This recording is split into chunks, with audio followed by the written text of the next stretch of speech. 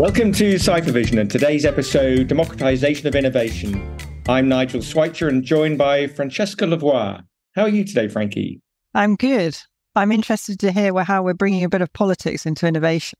Not only politics, but wedding anniversaries. Today's guest is Keith Bergelt, CEO of Open Invention Network. And somebody has also said you've just celebrated your 40th wedding anniversary. Congratulations. Thanks very much, Nigel. Keith, thank you so much for joining us today.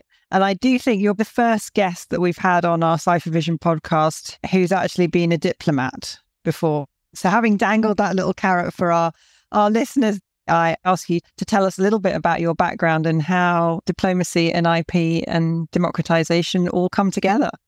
It's a pleasure to be here with you today and to be able to talk about things that are really important to me, which are technology, how we innovate, how we grow, the capacity to create new novelty in a society. And so all of that is bound up in this notion of democratization. So to back up a little bit, coming out of law school, I had this idea that I didn't want to practice law. I think I understood that after first semester, but it was a good discipline. But nonetheless, it's come in handy with a lot of the things that I do on a regular basis. And so my first 15 years were focused on the idea of freedom, the idea of making the world safe for democracy. The thing that I was focused on was Eastern Europe in particular, having been a history major and a political science major and undergrad. And so I did that until the wall came down. I was in Tokyo. I was in New York in the UN for an assignment. I spent some time before my Tokyo assignment in San Francisco in the Bay Area and working and talking with leaders of Silicon Valley to understand what they needed from someone who's going to be in the middle of a very important space. And then I went into the private sector and started to focus more on the topic of innovation, which had always captured my attention because I'd been in and around inventors and business leaders in the technology space for a number of years. I went to business school, and then I focused on how do I make a difference? Or how was I going to participate in guiding and stewarding the next opportunity for innovation to occur more radically than I'd seen this incrementalism that occurred especially in successful companies that become complacent. That transition then led me into a number of different roles in private equity, hedge fund management, and ultimately led me to Open Invention Network, where I'm the CEO and have been for the past 15 years.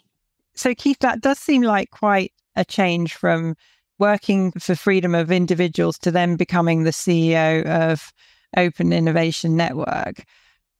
Can you maybe tell us a bit about the organization and why such a change for you? For me, it's really not a change in that regard. I see it as a thread that flows through from my origins in the public sector to now in the private sector, because OIN is a guardian organization. It preserves freedom of action, freedom to operate, and freedom to collaborate. If you think about the time in 2005 when OIN was formed, Microsoft had pitted itself against open source, and it represented a monolithic threat because of its significant patent portfolio and its explicit threat from its CEO down through the ranks of the organization to utilize patents to slow or stall the progress of Linux and potentially make it untenable for large companies to adopt open source technology because of this looming threat of patent litigation.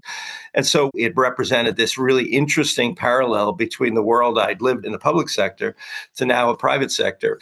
In the private sector, we're trying to allow people to come together, to collaborate, to create new novelty in a way that just those siloed invention activities that I mentioned previously couldn't possibly approximate. And so I looked at this and said, wow, this is really resonant. There was this theme of wanting to see the maximization of human potential. How do we distill the collective intelligence of an organization, of multiple organizations in an industry? And how do we break down barriers? People want to be able to participate, but don't want to have to be dislocated socially and culturally. And so what open source allows us to do is to bring the outside in, to learn and bring technologies together and build on each other's ideas, but we can do it remotely. We can collaborate to compete more effectively. It's about collaboration, sharing, and the idea that we can build on each other's ideas to create something we couldn't create independently. When I think back to some of the guests that we've had on Cyphervision, we've interviewed a few economists as part of the podcast, whether it's Jonathan Haskell or Bergelt, who wrote the book named The End of Accounting, was very much that intellectual property is something that an organization owns that helps it advance. That almost seems to be an opposite thought in terms of when you're thinking about open source, where you're having this collaboration. Can you put open source, collaboration and intellectual property in the same sentence? It seems like they're diametrically opposite. And Nigel, I might ask you to comment on that one first. Well, I've never thought of patents as a negative right. I know that was what was taught to Keith in the 3 years of law that he made it through. But I think it's the building block, the foundational element to all innovation and to all progress in today's digital age, fourth industrial revolution. So let's go and put a really direct question to Keith. I mean, you're not attacking intellectual property in open source. You're simply using it in a different way. I very much agree, Nigel. I think we talk about intellectual property in the community of intellectual property professionals and technologists as enabling. It's a more constructive way to approach licensing, and it can be beneficial to you because then you'd have the rights to produce the product that you're producing. We tend not to talk about it as a negative right, but sometimes it gets manifested that way. There's really just been an evolution of how we use intellectual property because open source now is a building block for so many different platforms. In fact, every platform in the world, whether it's the iOS platform that Apple runs, which is notoriously proprietary, it's sitting on lots of open source code. There's lots of Linux inside the stack that makes up the iOS platform. You can't escape from it no matter how much your intent is to be proprietary. And pretty much every organization that touches software now is utilizing some open source code.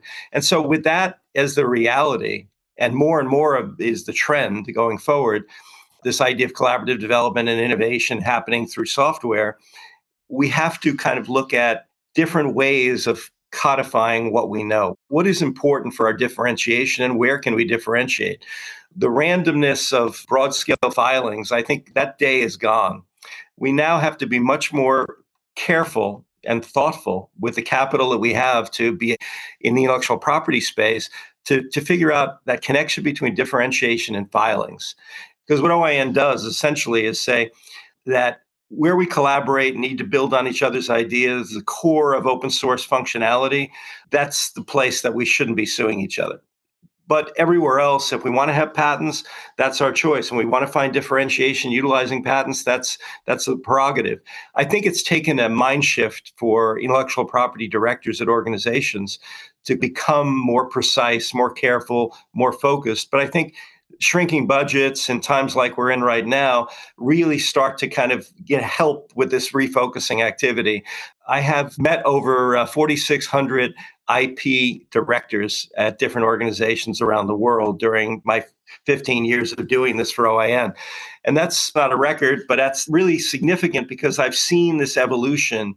The people that I think that I really respect that get this understand how open source is influencing innovation, but are not trying to get in the way of it or to control it or to capture it, but rather trying to make choices about where they can file and utilize scarce resources to be able to develop differentiation, to be able to support growth of products and services that provide some uniqueness that tie together with business models and pricing and everything else that allow for product to be differentiated in the market.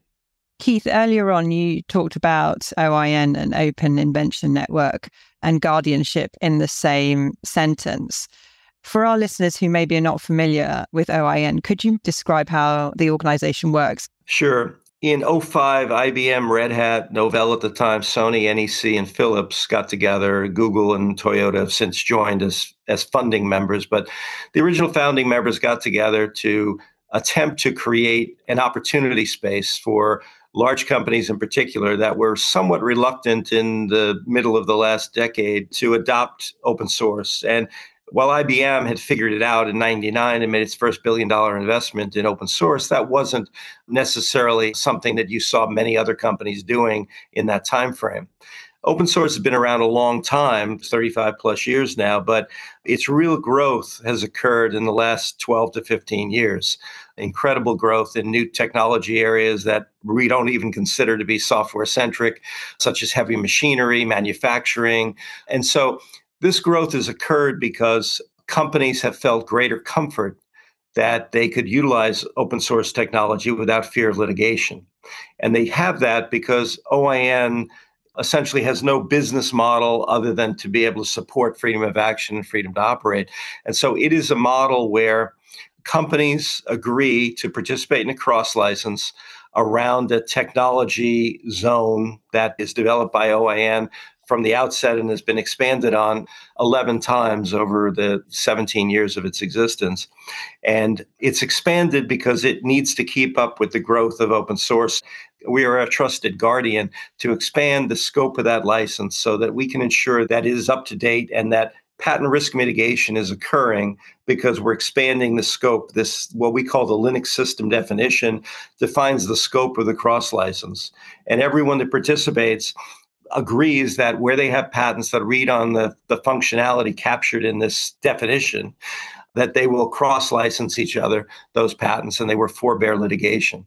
And so it, in some sense, it's a new model to support collaborative development, but one that we've actually been approached about porting to other technology areas because people want to look for ways to avoid conflict. They want to create this freedom of action. They want to create fluidity and de-risk their participation in new technologies that are rapidly developing and being deployed. And so OIN is a guardian by stewarding this license and bringing now almost 4,000 companies, some of the largest companies in the world, together to encumber their patents for the greater good. Collaboration is the modality that underlies open source, and that's where I've always seen the power of this whole movement. I think it's so great to see the collaboration working in such a way and the results that you've managed to achieve in terms of how many members you've got as part of OIN. Nigel, should we be looking at this approach to guardianship in other forms of innovation to get that collaboration?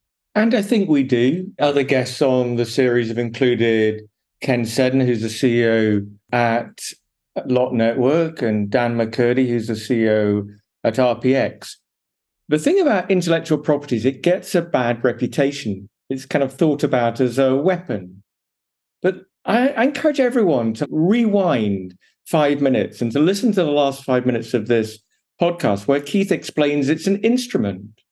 There are forces at work which are called competition, and there are forces at work called collaboration. And intellectual property, being intangible, can be molded to serve both. So I don't see a conflict at all. I see actions and reactions. I would agree with that. To me, it's just a natural evolution to allow us to focus on value. 15, 20 years ago, when I was working in open source and seeing that transition that was really starting to happen, watching the inventing activities, and I'm thinking, why aren't we more careful, more thoughtful about how we use capital to be able to create differentiation through intellectual property? And I love what I'm seeing now. It's quite different. Chinese companies are probably the biggest adopters of open source and participants in open source projects over the last 7 years.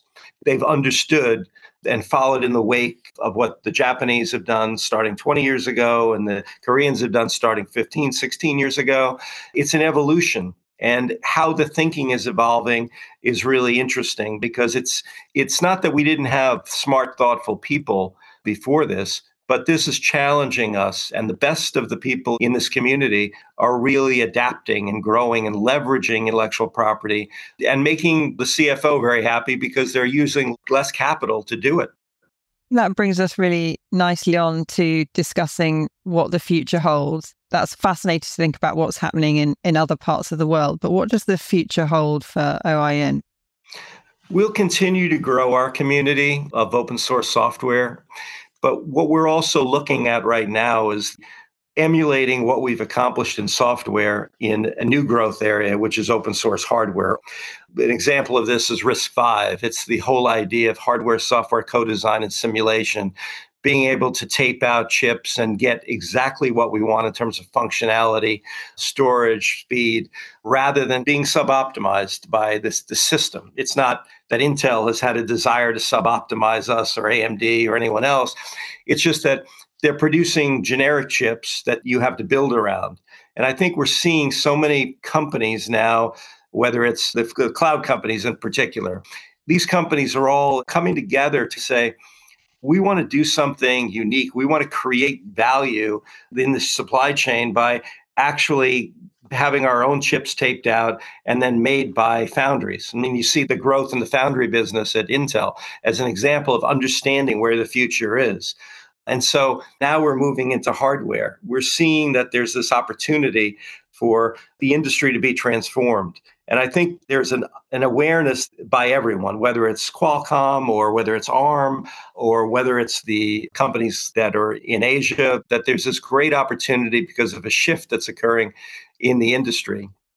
I look at hardware as the next frontier and an opportunity space, whether it's in tooling or whether it's in actually design and development and production. This is an opportunity for collaboration to affect how we, by opening cores, we may invent something, we may design something, and then we make that design available to someone else so that they don't have to design something from the ground up. They can take elements, bring them together to be able to create the solution that they want in silicon. It's particularly relevant for me because it's coming full circle. When I was at Motorola, back in that era, we were investing in a company called Transmeta, which was thought to be the company that was going to be able to bring this to market. We thought it was just a few years away. It kept pushing out. Here we are 30 years later, and we're finally realizing the benefits of what this vision that a professor at Berkeley had way back when.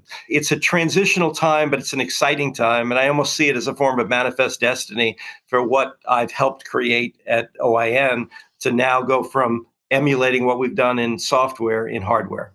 And so we're right now looking at creating an environment where a company like OIN can stand itself up, that is there as the guardian of open source hardware, freedom of action, freedom to operate, and can encourage more adoption of component elements of chip design that coming together can create greater efficiencies and greater functionality. I understand the need to do that for hardware, but just to double check, for those listeners not familiar with OIN, Microsoft joined. Does that mean that the risk to the software element has gone away? I'd say it's changed. The shift has occurred where companies like Microsoft, going from the monolithic threat to now a company that I consider a great ally. In just about every new initiative, I consult Microsoft, I consult Google. I'm talking to lots of companies like that about how they might participate in enabling the next phase of patent risk mitigation as we go forward in hardware. And so the shift on software, of risk, is now moved away from companies that recognize their dependence and interdependence to now patent assertion entities. And so PAEs, they don't necessarily have an issue with open source. They just have a business model that supports monetization. They get an asset in one day, they want to monetize it the next day. It's a very simple, straightforward model. Nonetheless, it represents a threat because increasingly with the success of open source, there are more and more patents out there that can be used to target open source. Whether some of those should have never been granted, whether they're good quality, poor quality, there's a lot of things out there that have claims that look like they might read on open source functionality that's increasingly proliferating.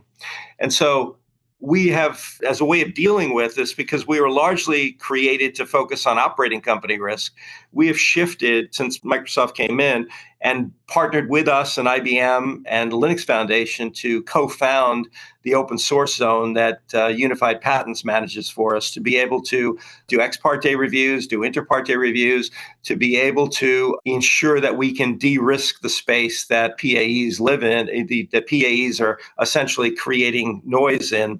We want to reduce the friction. We want to limit what PAEs can do to slow or stall the progress of Linux and open source at this stage. And so that's always a theme for us. That's our mission. I'm a very mission-oriented person. The organization carries that character with it because what we're looking to do is mitigate risk and encourage people to make good decisions. If they choose proprietary, that's their choice. If they choose open, that's their choice. But we want them to have that choice without anyone basically holding their decision-making hostage because of the control of patents. We always end each episode with a cipher vision, a sort of like a key nugget or takeaway you'd give to our listeners. Collaborative development is here to stay. It's a part of a social movement, and open source is a critical driver in innovation in a way that we have never, as a human population, been able to master before. We have this incredible gift. We need to be able to protect it, and we need to be able to put people in a situation where they can participate, no matter where they are in the world, in this global program of innovation through open source. It's easy to mistakenly think of open source as a world without intellectual property. The existence of the Open Invention Network and its member organizations highlights the reality that nothing could be further from the truth. There was a time when the community that was driving the development of Linux faced existential threat from patents owned by organizations such as Microsoft, who pursued more proprietary models. While attitudes have changed considerably, patents still pose a real threat to open source innovation, and more recently from non-practicing entities. Thank you, Keith, for your commitment to OIN and to the community that you have helped to build. OIN helps ensure intellectual property continues to serve all innovators and that patents are not used to stifle the innovation that is vital to the digital economy. Thank you, Keith, for the conversation. Thank you very much, Frankie and Nigel. Thank you for tuning into the CipherVision podcast series. Please continue the conversation on social using hashtag CipherVision and share your thoughts about today's episode on democratization of innovation.